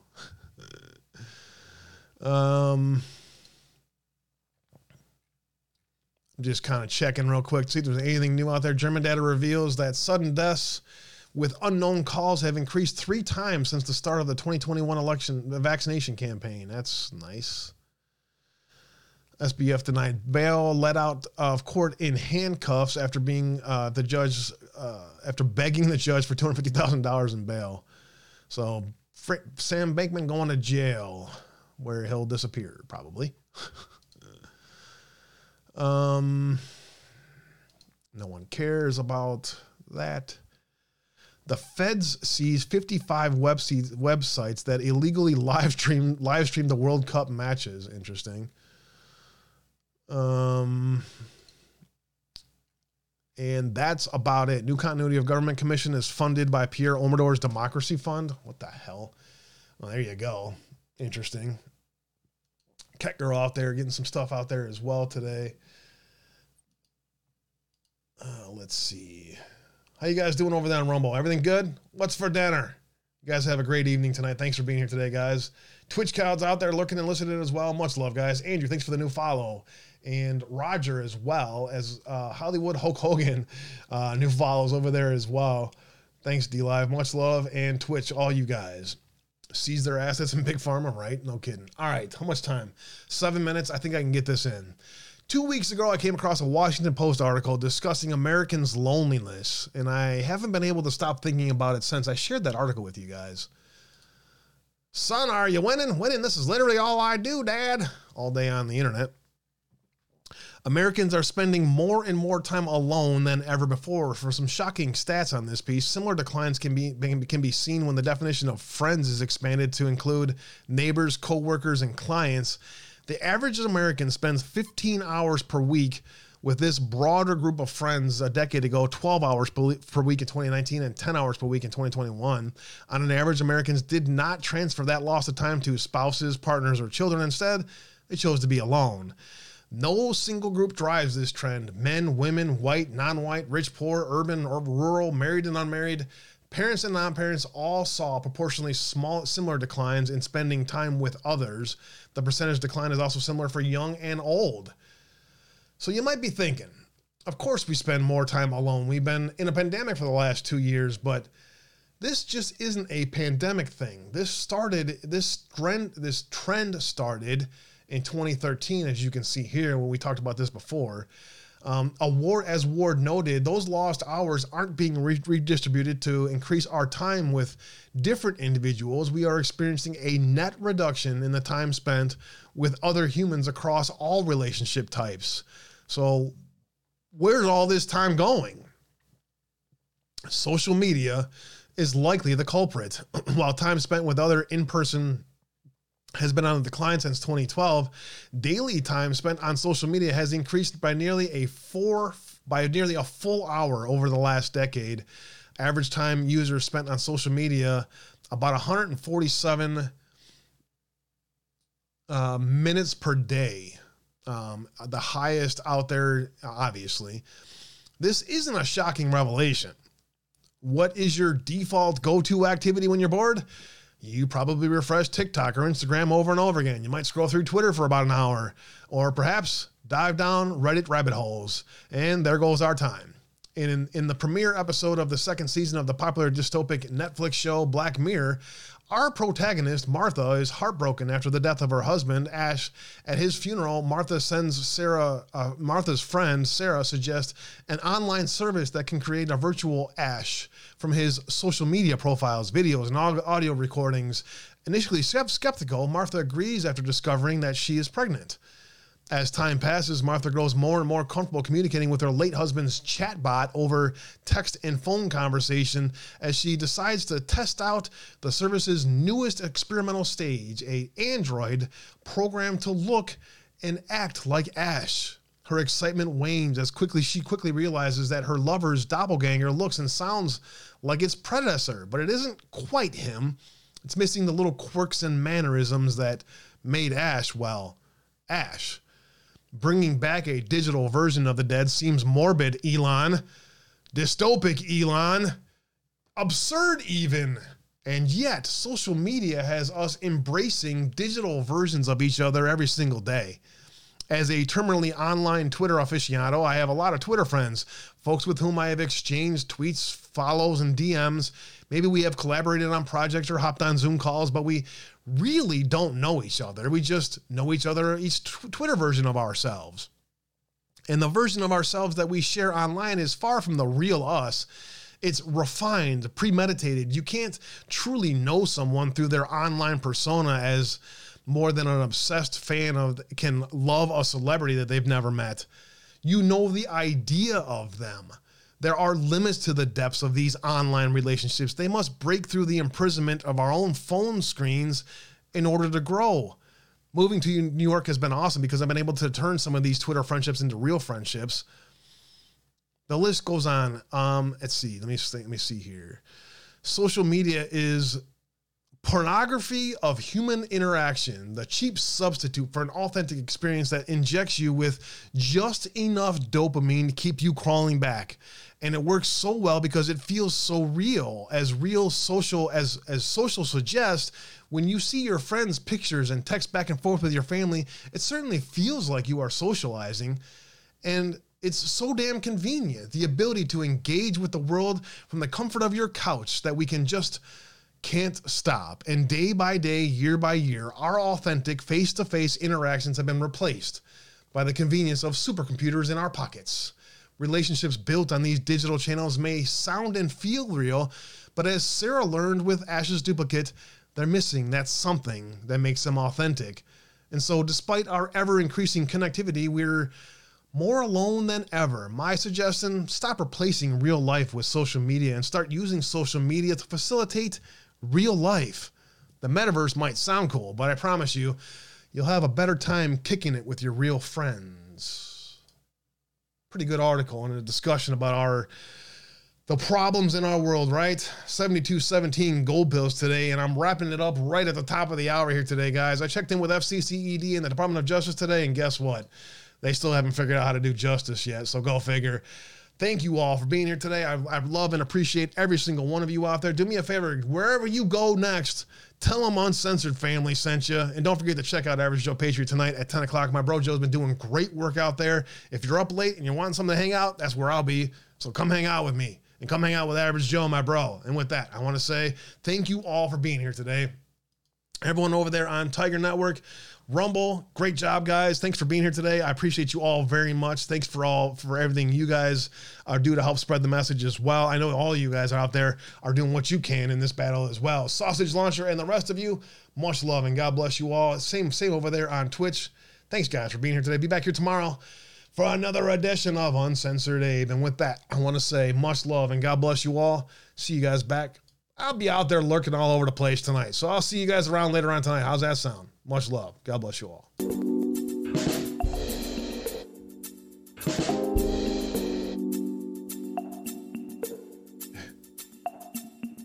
Treat the word impossible as nothing more than motivation. Relish the opportunity to be an outsider.